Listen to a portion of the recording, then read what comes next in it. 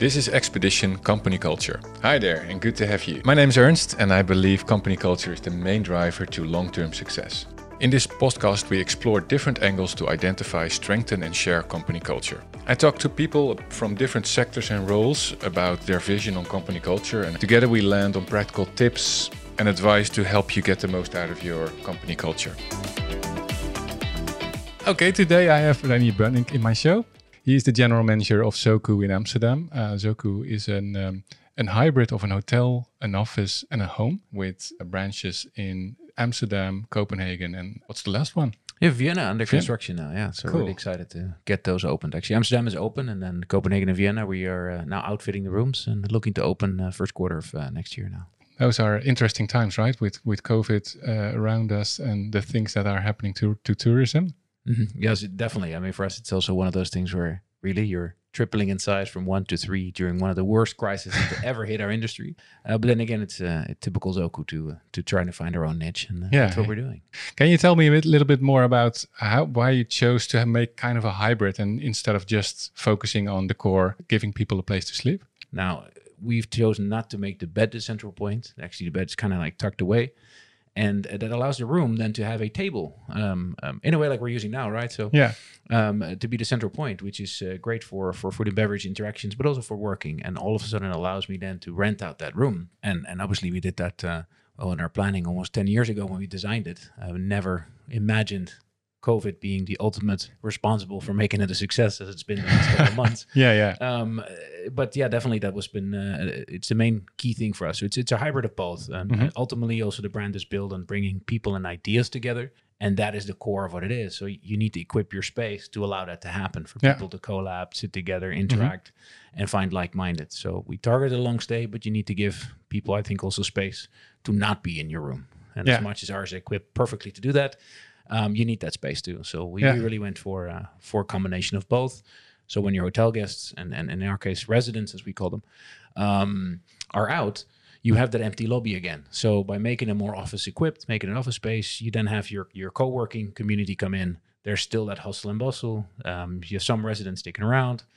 When the day is over, your residents return. You still have this co-working group here, and they kind of interact, mingle, and kind of make for this beautiful cool things vibe happen. that's us. Yeah, absolutely. It's amazing. Yeah. And does it make it harder or different for you to hire your staff or keep them in? Because I can imagine this is a totally different way of working where you normally during the day don't have that much to do because there's no guests. Yeah, true. Now you're just running all day long. Yeah, totally. I mean, it's really one of those things where at this point, the position that we have are merged into one. We call them sidekicks. And basically our sidekicks are a combination of your traditional receptionist, bartender, and restaurant server and host in one. So it's a really broad role, but at the same time, it's about taking care of the guests. So if you have a good knack of taking care of people, liking to take care of people and having a story to tell, that's first priority. So we really, really had to focus on hiring for like attitude.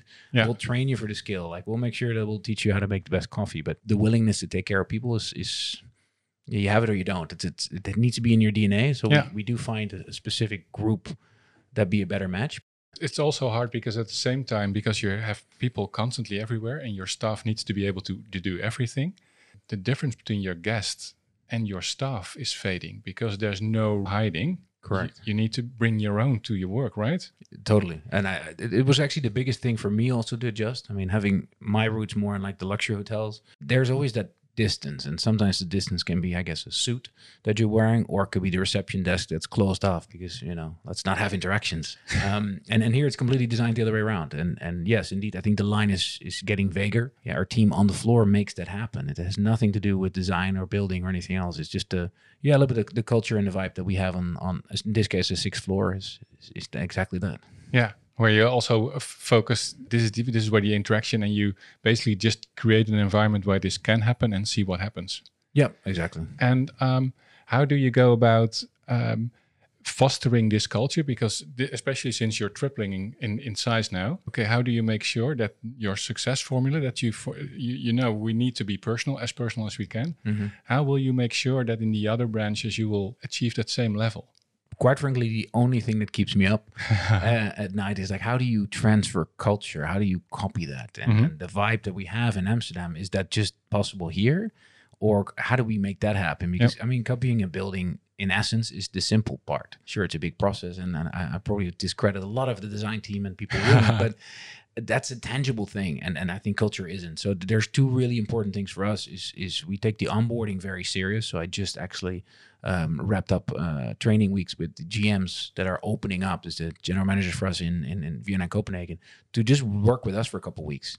And not directly with me, because I'm not going to tell them how to run a hotel, but work as a sidekick, understand a little bit of the culture, see in front of you what this does, because I cannot explain it in a book. You have to experience it, understand what we're doing. And then the second part is how can we transplant a little bit of that culture? So we are already willingly looking at the team. Even though we have a really flat structure, there's a real pressure on the middle layer, which is the layer right under the general manager, which are our duty managers. They are the ones enforcing and holding that culture. So we're already trying to identify 2 or 3 that will go and help and open those properties up. Because that they need to be a little bit of an anchor. And funny enough, we use a lot of the 80-20 principle, where we think 80% you can prep. That 20% we leave it wide open for the local community and vibe to make it theirs. Because otherwise you're just creating something that doesn't necessarily click. And I think the locality has to figure that out. So there's like 3 really important parts, is that you need to enforce that culture. You need to have people who are formally and maybe also informally responsible for that culture, if you translate it to the corporate world, right? For sure. You need to be aware of, okay, what's the essence? Yep. And you need to give freedom to keep it locally relevant as well, where the people in Vienna don't act like that they're Amsterdam, because there's a different vibe between cities as there is between different people. But at the same time, we want to keep local spices, right? 100%, and make it interesting for them. I think if we look at cities and how we've now identified, Copenhagen seems very similar to Amsterdam. It has that similar vibe, and we foresee that working quite easily also for our co-working community and that vibe. But the culture in Vienna is completely different. Yes, it has a pretty big tech community, so it's well ahead. But there we're much more a pioneer in the industry, whereas in Copenhagen there's already a couple players that are similar to us, a bit more innovative and co-working and less formal in that sense. So it really is trying to let the local GM create it, let their community inside that culture create its own spot. If you try to script it, it won't work. And how do you set the boundaries? You can change everything you want. You can add local flavor as much as you want, but you cannot change this because this is Zoku. This is who we are as a company. This is us at scale, right? The biggest thing we did when we designed the brand and where we started is that we reversed the experience. So we basically didn't define endless list of checklists of what this is how it needs to look, this color, this thing, whatever, but more about what is this touch point and what are we trying to achieve? And that in the end is the same. It's just, it's in a way, the culture that we train our team as well. I mean, the Zokus don't get a list and a perfect order and this is how it needs to be done. So whenever my quality assessor comes, I get all tech boxes and look what an amazing experience, but I don't remember that person's name. And for us, it's more about, okay, this is your arrival experience. This is what we want to achieve, but make it your own. And if you want to start explaining what an amazing view we have, that's great. Or if you're somebody that just makes someone comfortable, gets them started with a cappuccino, and then later on starts the conversation. Yeah. So we give a framework of what needs to be done, but within it, make it your own. There's no perfect, like, exact Zoku scenario. And I think that's how we've designed the entire experience is in touch points. So there's no universal Zoku experience. There is like touch points that are the same everywhere, and how we want to give them meaning. Basically, you give them the assignment, be meaningful to the people that enter our building. And Exactly. It's really that just the framework, the core we want to achieve is there. Obviously, we give them the tools, but it's more the basics of what we expect to be done. And the rest, make your own experience, make your own feeling about it. And I think that's what really sets us apart as well. Yeah. So you're expecting quite a lot from your staff, as you mentioned earlier. Is they need to be versatile in roles too that they can take, but also you're asking a lot from them on the level of initiative and owning their own experience and owning the experience of their guests. True. What will help you deliver consistently on that? Because that might be your secret sauce, I would say.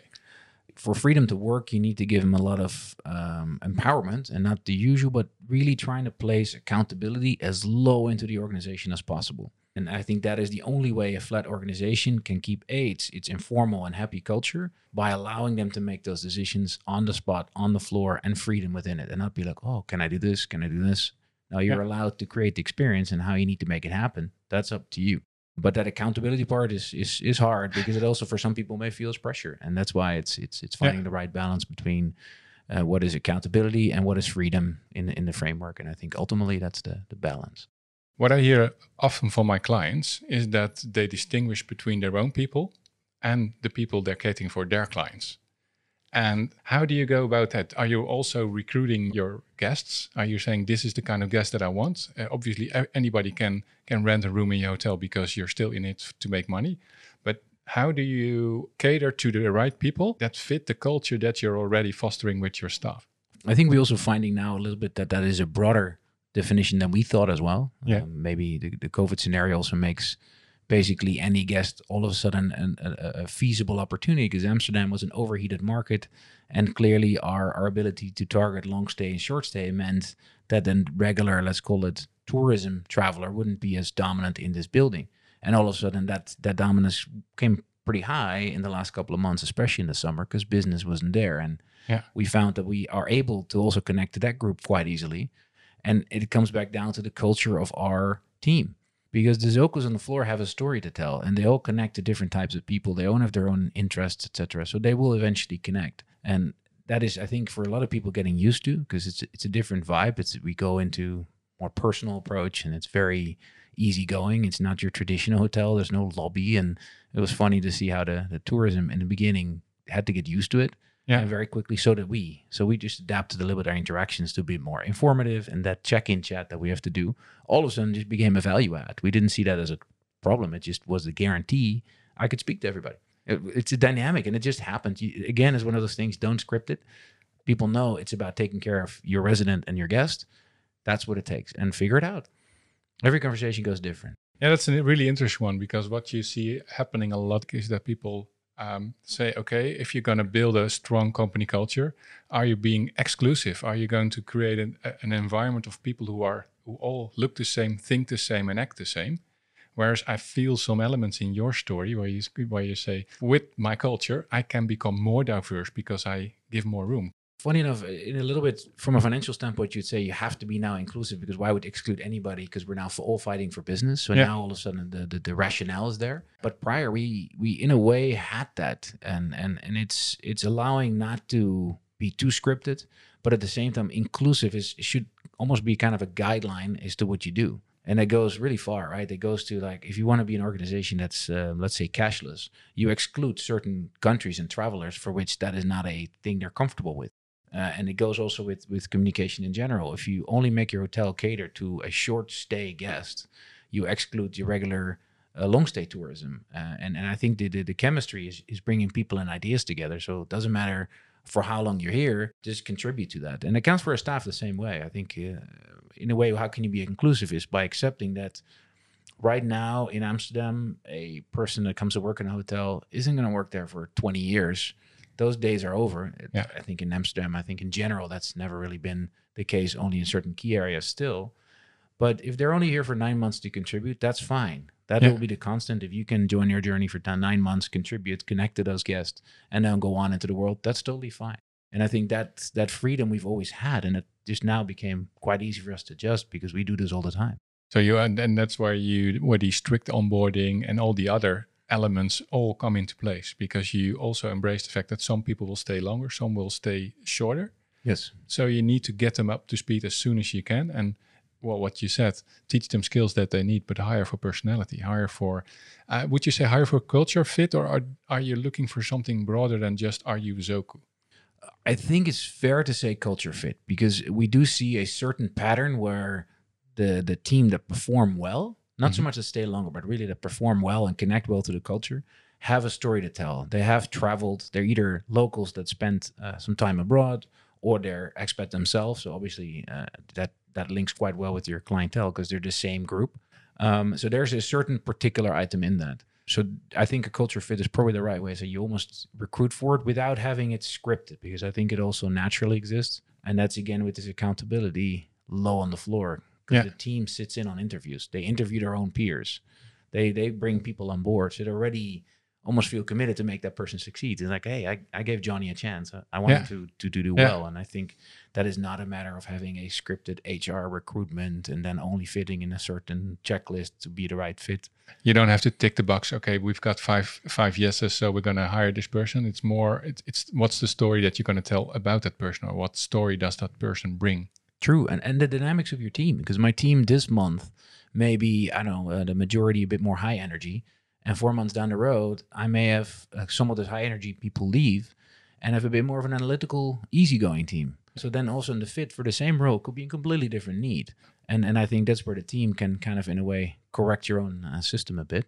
And by making them part of it. And I think that's ultimately success. I'm usually just the last one in the line to have a chat with somebody. He's like, hey, do you understand what you're about to get into? You're doing the sanity check, exactly. right? Yeah, totally. It's just more just to be final on it. And then still, it's just about, you see a certain, I think, cultural fit to it. And that's not, but it's super broad. If I were to draw it up for you, I wouldn't be able to put it on a one page for you. So there's basically an intention. You hire and you work for intention. Correct, exactly. And that might be interesting for culture. It's like culture isn't just about getting a statement on the wall or these are our 5 values. It's more about this is the intention with which we are doing things, right? So you're embracing the behavioral side of culture instead of the rules side of 100%. And I think the behavior now in these times, more than ever, they get tested. So indeed, like everybody, we also have our core values. But one of them also is always beta, which we're never a finished product and we're never done learning. And I think that is also in your recruitment process and in your onboarding, the exact same thing. The team develops over the years. If I evaluate the last, let's say, 24 months, you've seen kind of curves in that. And I think that's fine. It perfectly matches what's happening in the world, and it keeps you fresh. That's a good one that you're mentioning, like the culture gets tested through rough times, right? And I think totally. People in hotel business have got the roughest of all, right? I think only bars will have it rougher, but how do you go about, okay, these are the things that that are important to us, but at the same time, we want to survive until tomorrow. How do you balance, or is there no balance need to be done? I don't know. How do you experience that? Yeah, I mean, naturally for us, and obviously when the government really started enforcing the regulations, I'd say mid-March roughly, literally on a Friday, right? They tell you on 5 p.m. like, hey, at 6 your restaurant needs to be closed and good luck. And that really was quite a shock. And of course, a culture in a more family type organization, I guess you could describe us better, that hits hard, but it's right away a common interest. No one's like, oh, well, at least I can keep my job. And the discussion is right away, okay, how are we going to figure this out? Yeah. And very quickly, you kind of evaluate that first weekend, what's going on. The advantage of having short and long stay guests means the effect and impact took a little longer. That gave us right away some additional time. And we realized that we needed that time. And on the Friday, got the announcement. And on Monday morning, we starting our task force. Like, all right, guys, all the touch points we have built our brand experience on are going to be under pressure. Long tables, shared dining, buffets, setups, handshakes, hugs, the whole thing is gone. So let's redraw it. And then all of a sudden we had a whole team of 10, 20 people. Let's set ourselves apart, lock ourselves up in a large meeting room in this case, and back to Post-its on the wall and figuring out, okay, how can we work with it? And we've always had this kind of, what can we do attitude? So very quickly people bought in. But yes, you're obviously under pressure in a little bit of financial continuity, which is priority number one. But it's never been a discussion. So at that point, you work as a team to figure it out. And obviously you make hard decisions. We're also a group that likes to get the team together every month. And we had to do that differently. So we had to be creative and invest a little bit better in it. And at the same time work as a team. And if you were to ask your staff, would you feel that they are now working at a different company? Or have things changed a lot? It's really hard to ask the general manager because... I hope the answer is that we haven't changed, but I think the reality is everything changed. So did we, and again, our ability to move with that worked. The flat organization we have, we very quickly in the first all employee Zoom call basically said, look, let's be transparent. We'll tell you exactly how it's about, so that there's no uncertainty about things, and we were very open about it. So definitely has changed. We've changed our entire experience. But if you walk around, you actually hear comments from a lot of our returning guests stating, kind of felt you guys kept your cool. Like yes, there's lines everywhere, and we're wearing masks at this point, and there's disinfectant everywhere, and there's lines and signatures and 1.5 meters. But we were able to stay in this can-do attitude, and obviously we changed our buffets for kind of funky lunchbox style setups, and we had to be a little bit creative. But the team embraced it. Basically, 90% of the changes came from the team, so they also owned it. And I think recently our staff survey was also sent out, and I was slightly concerned. Yeah. But it actually was better than we've had it before. So in a way, it improved even our own. Yeah, because you really, really need to step up as a team, I can imagine. Basically, you created a joint problem instead of, okay, we have a problem, so we're going to make things ugly. Yeah, so I think there's a traditional thing still, and maybe that's a corporate mindset, is that every layer has to have a certain level of authority, and also with that comes a certain amount of information. But I think that the lower you can share that information, the broader your understanding will be. Yeah. And that's what we did. We just literally went straight back to the guys on the floor and said, okay, we need to change. How do you want to make this happen? Like, what do you need from me, for you to do what you're best at? And is that part of being an informal culture, or would you say from your perspective is every strong culture should do this? Because that way people can buy into the culture. So it's because a fair point. Yeah, because you're saying so many things that are really related to how I got to know Zoku as well. I think it's the latter. I think to get the buy-in, to get the right buy-in, I guess you have to be approachable in such a way that you're allowed to be vulnerable in that. And literally for my daily job, that means I sit upstairs there literally in our living room and lobby. Now, I don't know many GMs in the world that have no choice but sit there. There's an office you can hide, and you're always kind of that backup plan that something comes out. Here, there's no chance. But it also means in this culture, I sometimes have my own Zoku staff come up to me with a repeat guest, say, look, we've come up with this great idea. What do you think? So all corporate rules are out of the window, right? Because I have my client and my own staff basically confronting me on the spot. And I think that's really, if you embrace this always bata, if you embrace the people and ideas, this is where good things come from. It just means, that changes your day a little bit sometimes. But that creates buy-in, and it creates buy-in from your end user. They come with free feedback. I mean, there's companies that pay millions to get service teams together to get the feedback, and I just get it handed to me every day. It's just a way of working I think you need to get used to. But that creates that buy-in. Yeah. If it goes that far, then you're very, very successful. But that's not something you script. I mean, you don't hire somebody that's going to be the perfect person that's going to talk to a guest and then come up to me with feedback. I mean, that's impossible. But that means you've created the circumstances for them to feel comfortable enough to do that. You need to have a certain level of vulnerability. Make a culture the main point of how you want to operate, without also being vulnerable to get called out on your culture. 100%. So if you at some point decide, okay, we need to let go of half of staff, and I'm going to send an email to the ones that need to pack their stuff and go, you would get called out by the rest of the staff saying, hey, this is not how we're going to do this around here, instead of you saying, okay, this needs to be done. What I see happening a lot is like when culture gets thrown aboard when things get rough. True. Because it's so much easier to just say, well, the numbers say 5 people need to go, so I'm just picking those 5. Okay, let's go, let's do it. Whereas I hear you saying, okay, it's a joint problem. So if the success is built by all of us, then we need to deal with failure, and we need to deal with the harder times as well as a group. Yeah, literally, we went to present to the team, the entire team of the full company with their full ownership there, and said, look, these are the 3 doom scenarios being possible. We ended up below the worst out of those 3. But at the same time indicated, so these are consequences that could come along the way. But at the same time, okay, these are things that you can do to make a difference. So right away, give them the tools. Right away, tell them what it is. Yeah. So when you get to that point, and obviously for us, our team is not the same size as it is now as it was before the crisis. I mean, that's obvious. But many is also natural attrition. So all of a sudden, there were some like, well, maybe now it does make sense to start this study and leave my job, because at this point, actually, that means I give hours back to my colleagues that are on flex contracts. I'm not dedicated at this point to do that. Sure, there's some tough conversations, because it's not nice to see family members leave, and that's for us. Everyone that walked out hurts. Yeah, so that's why how you can keep going, and people still believe in your culture and believe in what you stand for as a company. Absolutely, and if I look at the open response boxes in our survey, 90% is actually referring like we should look at a bit more of the personnel cost, and I'm like, that is unthinkable. That's your own people will do that, but it also means like, I think that's another thing.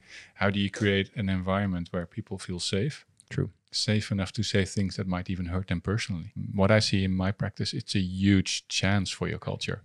Because it's a true test, as we said earlier, and it will help you a lot when things will get better, because 100%. And then people will remember how you treated them back then. I think when the dust settles, what's left is the actual core of your culture. And I think now for us, we actually use that culture to target the issues that we have. What I'm hearing is we're having conversations with the team. The team is involved, they're engaged, they know what's going on. Yeah. And the vast majority of hotels don't. Their teams are really just at home, either uncomfortable waiting what's going to happen. Yeah, if the axe is going to fall on them. Exactly. Yeah. And I think we've really just taken some of these things to heart, and we have another value which we call is we care, and we do. And that doesn't mean I'm not extending contracts. It just means I care enough that I help people ahead of time, that I give them time to prep, that I give them time to think about it, that I give people support where I need it. And cool. I think what you're saying is really, really valuable, especially for our corporate listeners, is why you need to stick to your culture and know what the essence is. And I've mentioned it in episodes before. The ping pong table is not your culture.